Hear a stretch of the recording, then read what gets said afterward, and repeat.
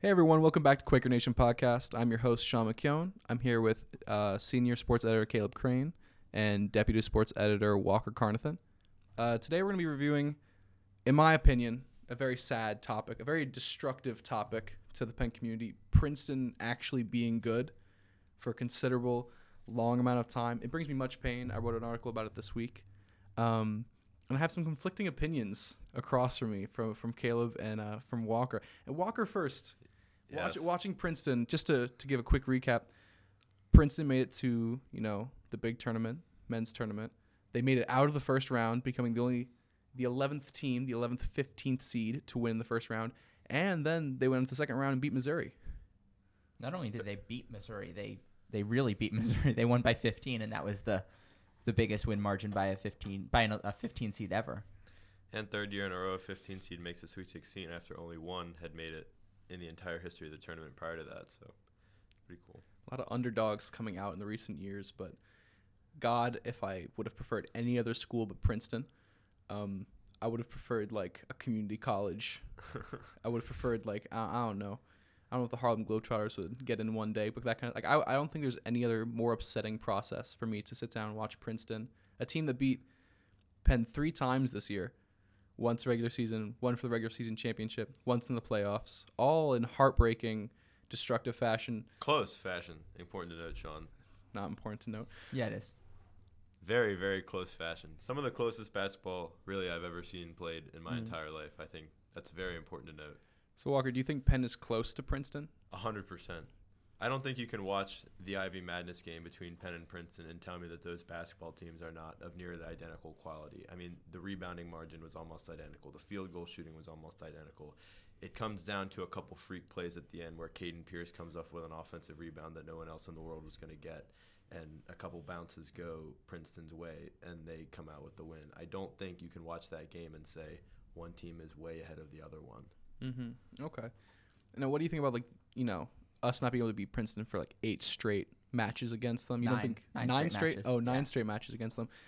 Personally, when talking about 9 straight wins against us, I don't care about the margin of victory in each of these games. We could have lost by 1 point in every game.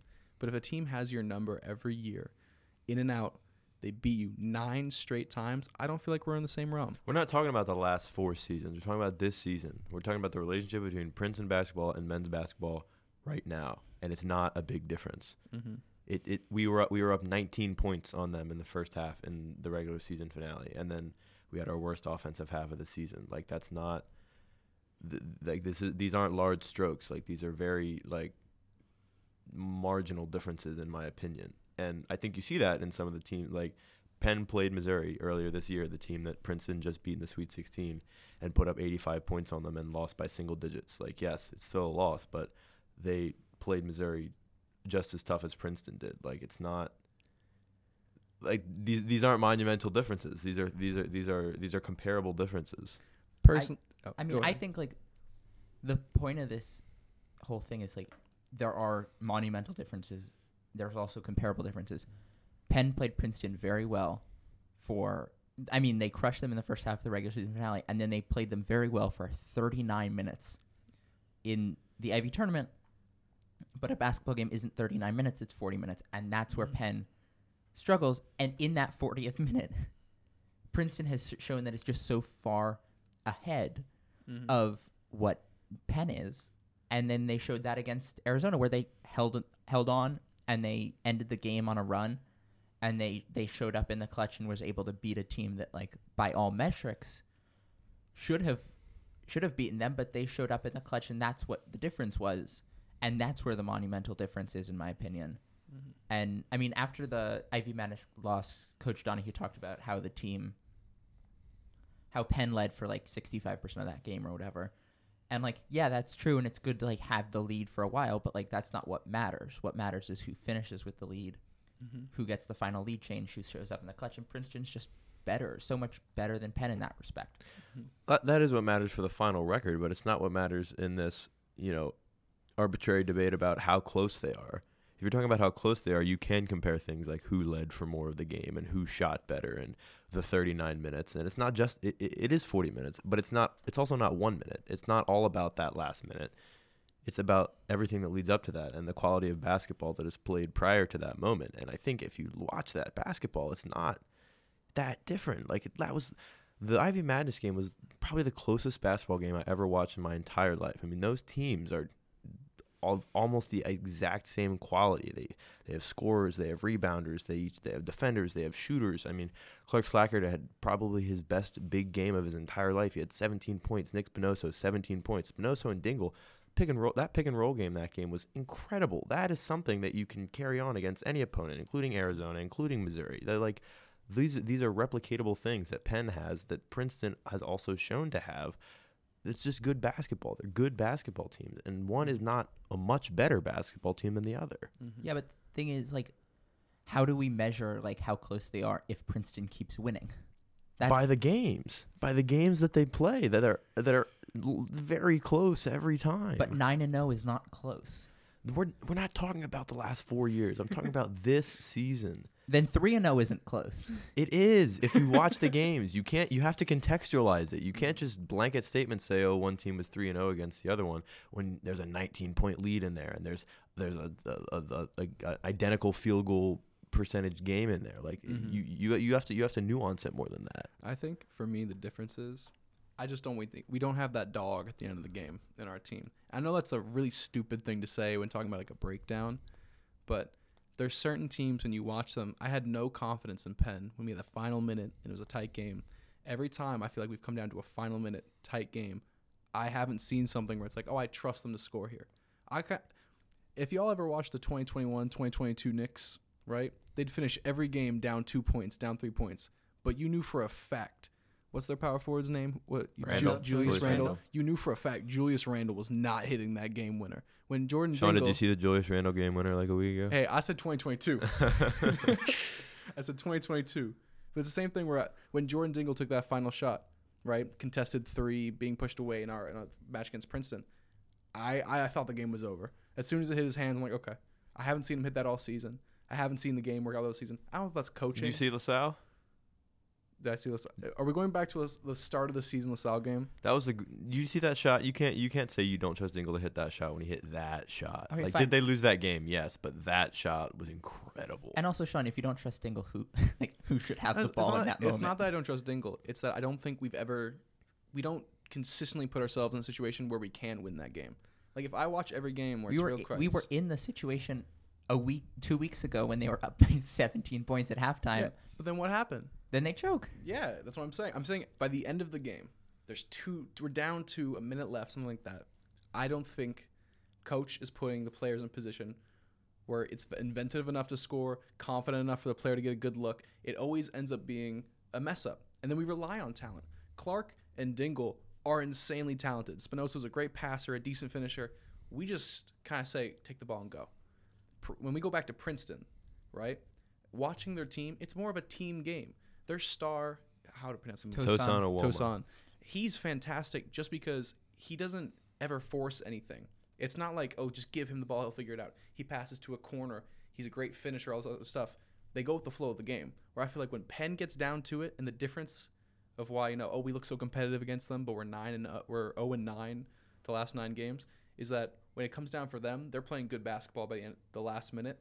And when the last minute comes for us, we choke. Well, that last minute, I will say, I think there were some questionable calls in that last game that did not go over. With the Spinoza quote unquote charge that he got called against him was one of the worst calls I've ever seen in my entire life. And then back at the other end, Iwoma completely reached over George Smith's entire shoulder and back area, and there was no over the back call. So that's neither here nor there. But I will say that if we're talking about the last minute of the game, that should have been a Spinoza bucket every single day of the week, and it was called the other way. But we were still in a position to be influenced by them, and then they made their free throws, and Dingle missed his shot, and we couldn't get a play. So and we were still in the position where it was possible for that call to influence the game in such a way. So were they. So is Princeton, the team that's in the Sweet 16 right now. They were in the same position, and they got the right influence. Mm-hmm. And now they're playing Creighton or Baylor for a spot in the Elite Eight, and we're sitting at home. Mm-hmm. Yeah, this is a really important question. Walker, do you feel like Penn would have beaten Arizona in the first round? I think there's a really good shot. No, there isn't. No, come on, get a grip. Get a grip on what? Did you see Ryan Langborg block that guy? Are you kidding me? You don't think George Smith can do that?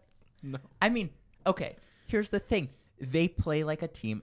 I think that Princeton is exceptionally well coached and was motivated to win that game. And I just don't know if Penn would have had that killer instinct to go travel across the country and win that. And I mean, we're talking about a Princeton team that lost to UConn, who's now a 4 seed by like 3 points on the road. We're talking about a Princeton team that went into Austin and played Texas and played it close for a while. Like, and then Penn, yeah, sure, Penn put up 85 against Missouri, but we also let 92 get scored against us. Mm-hmm. Like, this team finds ways to lose games. I'm a Philly fan at heart. Always have been. I've grew up here.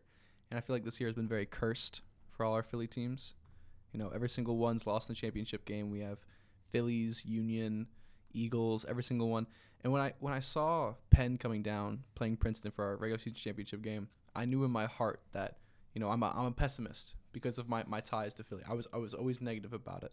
And I genuinely feel like there's a small curse when it comes up to that last shot. And Sean, if you want more proof that this is a cursed year for Philly sports, this is the first time since, I think, 84, 85, that none of the Philly 6 teams are in March Madness. Which is crazy. Important to note, the Princeton men's basketball team did not play UConn this year. That was the Princeton women's basketball team. Oops. Also some dogs on that team. Yeah, Princeton women, I got nothing bad to say about them. They're insane. But I don't have anything bad to say about the Princeton men's team. I was rooting for them against Arizona. I was rooting for them against Missouri. It's good for Ivy League basketball. It shows we are a real league with real players. How do you feel trader? I'm not a trader. I'm a team player. Now, to take that point seriously, I really do think that Princeton doing well means a lot for the Ivy League. Because even if I'm pessimistic about Penn's chances at, like, I think they're a lot worse than Princeton, but we do have tight games against them. And if the whole entire world right now is watching Princeton compete against, like, top schools, top talent, all that stuff, big recruiters, it shines better on the entire league that we do have good coaching, we do have good talent. And I think that's great for the Ivy League. It draws more attention. Like, instead of national media disregarding Dingle's, you know, ridiculous, was it 23.6 or something? Yeah. It's like, oh, he plays in the Ivy League. But when you realize he played 3 games against one of the toughest defenses in Princeton and played great in all of them, that shines better on him. So I am happy that Princeton succeeding brings more joy to, like, the entire league.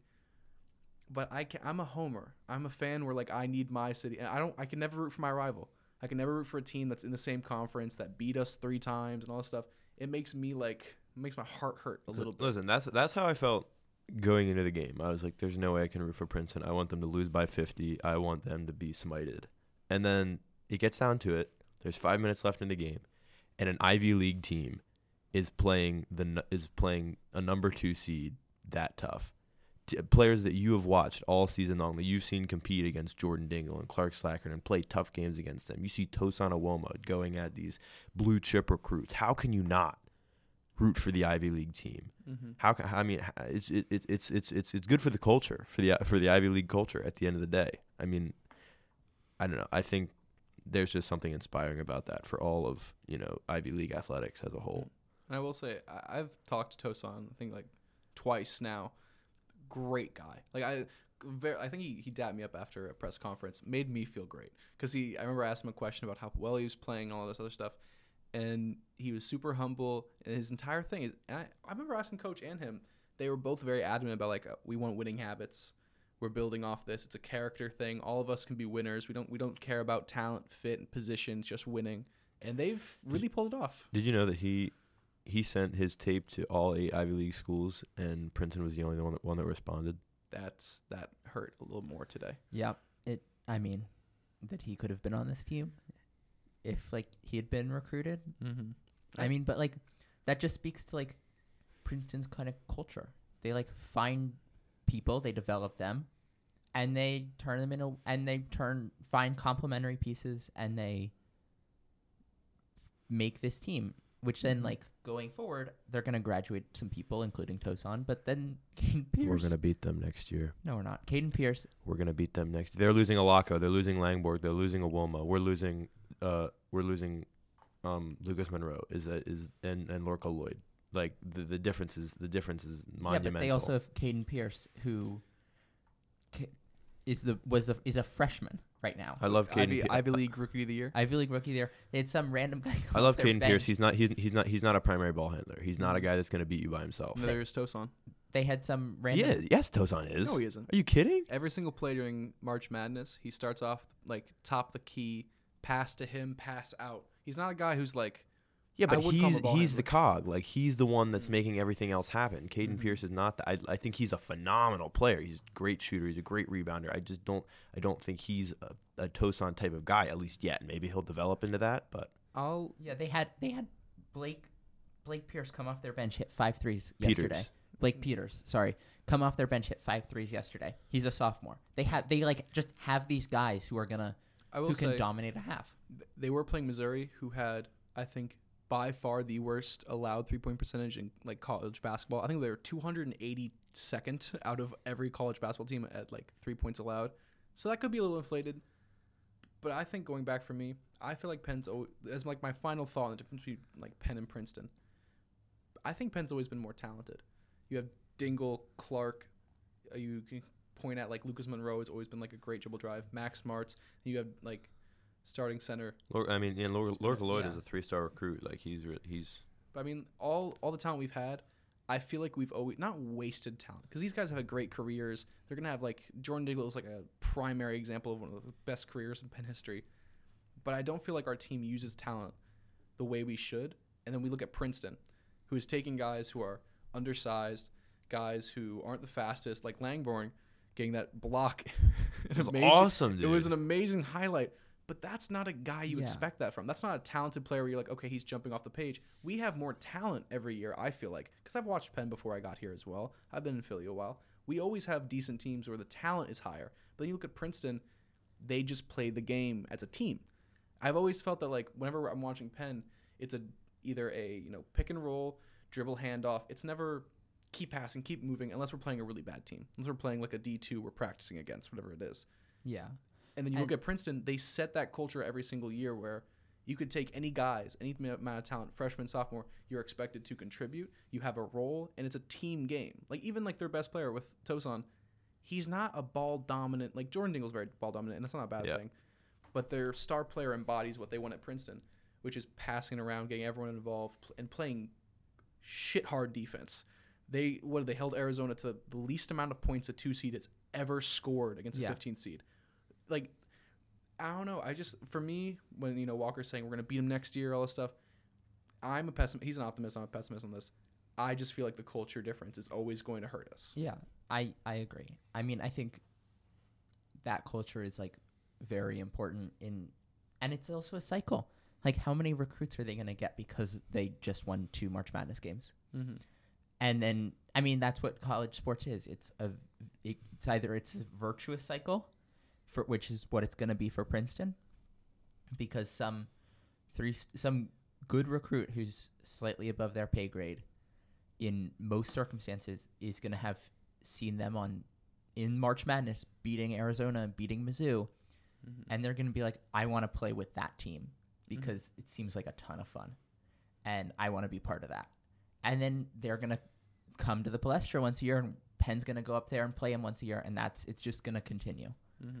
Well, it doesn't always work that way. Like St. Peter's completely fell apart after last year. Their 3 best players left. Their coach left. They haven't gotten any more recruits. They missed the tournament. Like that's not always the story. It could be, but that's not necessarily inevitable. And I definitely like Penn has a really good recruiting class coming in. We have Sam Brown from Lower Merion, son of former 76ers coach Brett Brown.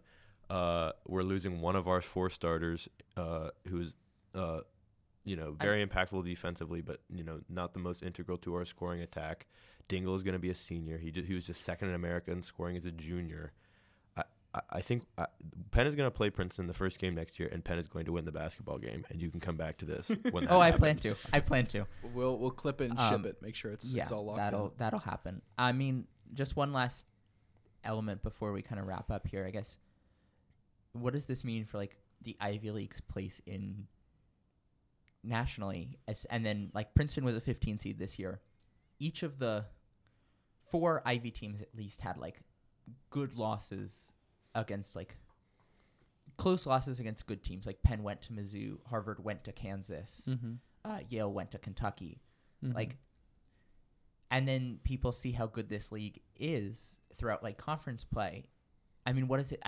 What do you think this means for like the Ivy League's place in like, I mean, we're never going to be a power conference, but like, do you think this will kind of help the Ivy ascend like a couple tiers in terms of like where their conference ranks? So maybe next year it's a 13 seed, 12 seed type of thing.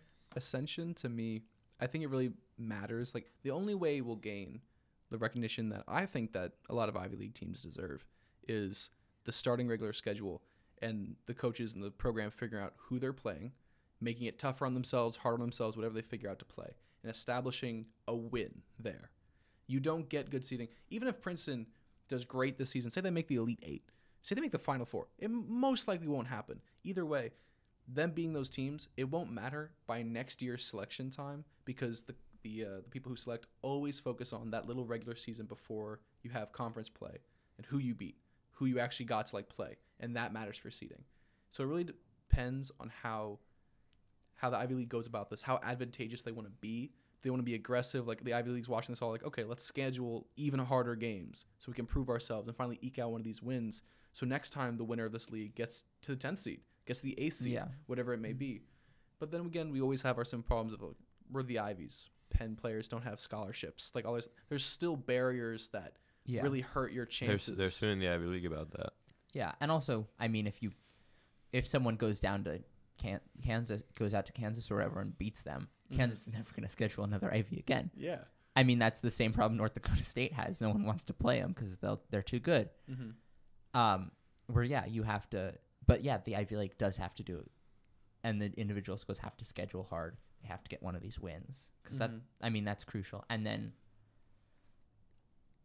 I mean, the conference has to do somewhat of a better job of trying to get some of these teams national exposure, nationally televised games. When's the last time Penn's been on national TV? Well, the regular season finale against Princeton was on ESPN News. Okay. Yeah. I don't think I've regular season wise where it's not championship anything like that. I doubt unless we're getting a really hot team, we get shifted in. It's really hard to get that exposure for a team for Penn teams or Princeton teams. Yeah, and I think Princeton going on this run and getting these 2 wins is good for that because next year if Princeton is really good again, or if Penn's really good and we play them, everyone's gonna be like, oh yeah, Princeton last year they went on that huge run in March Madness, and maybe it's something ESPN puts on a little bit bigger of a platform than burying it in ESPN Plus. Yeah. Overall, as much as I hate to admit it, Princeton's doing some really great stuff for the Ivy League. It's overall a great experience. Is there any final thoughts on like their impact, what it means for Penn, what it means for the league, kind of stuff? I just want to say it's great for the league. I mean, as a conference, to see a team do this well is like good, but it's not great that it's your rival. Yeah, I mean, obviously, I think it's very good for the league, and I also think, antithetically to you guys, I think it means that we're right there. And I think if you watch our games against Princeton this season, I see a team that is just as good as Princeton and can't execute in the final moments. And I think that is a curable disease. And I think it's something that moving forward, you could definitely see shift the other way. And maybe Penn doesn't go to the Sweet 16, but I think next year we'll have a little bit more success against Princeton. Okay. I think, we'll see by next year whether the optimistic or pessimistic view comes out true. And maybe Penn Sweet 16 next year for sure. Oh, okay. Well, we'll write that down and make sure to note that down for Walker. But yeah, to wrap up this segment, that's all our thoughts on Princeton versus Penn. And now we're going to transition to Penn's recap for the past week of sports. And now going to other members of DP Sports to review a couple of games for the past week. So Penn women's lacrosse had a great game on Saturday, a very close contest with Harvard. But something that wasn't close in that game was the number of draw controls. So Penn won the draw controls 24-9. And that's absolutely impeccable and great skill set by the team. Maintaining all those offensive positions is going to be so great and important in the long run, especially during Ivy League play. They're also a really good team at playmaking. Everyone on their team is unselfish. No one is trying to get the ball entirely for themselves. A lot of their goals came off of assists this last weekend, which is very important. But however, there's a tendency sometimes to overthrow and overpass. But just brushing up on that, I think Penn is going to be a very hard team to beat in the Ivy League. Hi, I'm Caleb Crane, sports editor with the Daily Pennsylvanian. And last Thursday, Penn women's basketball headed down to Virginia to play Richmond in the first round of the WNIT. And once they got there, they were pretty much outmatched for all 40 minutes. The team never led. They ended up losing by 23 points, and they trailed pretty much the entire game. They couldn't score much in the first quarter.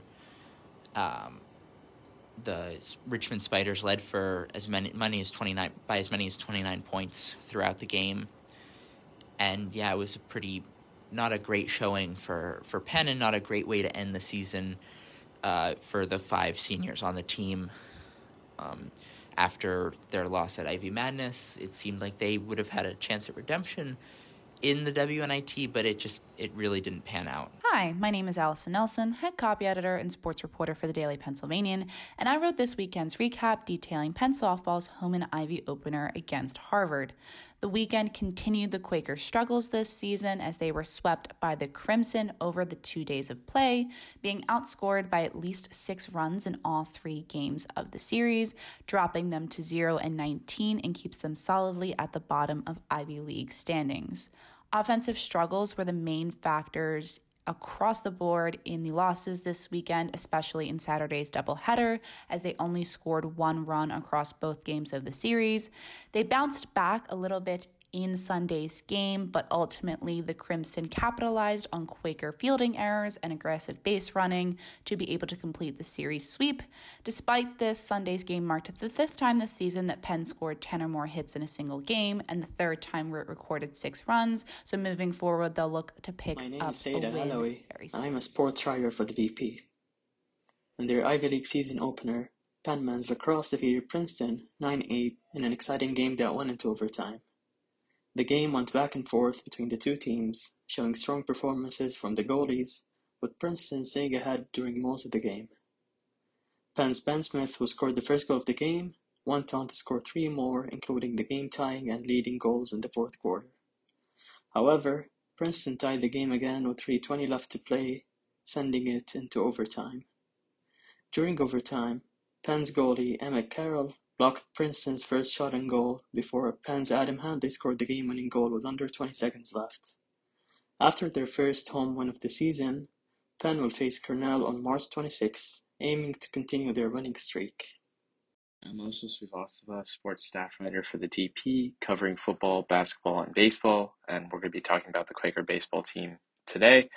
It's been a rocky start for the Quakers, but this weekend they looked a lot like the team from last year that fell just short of the championship.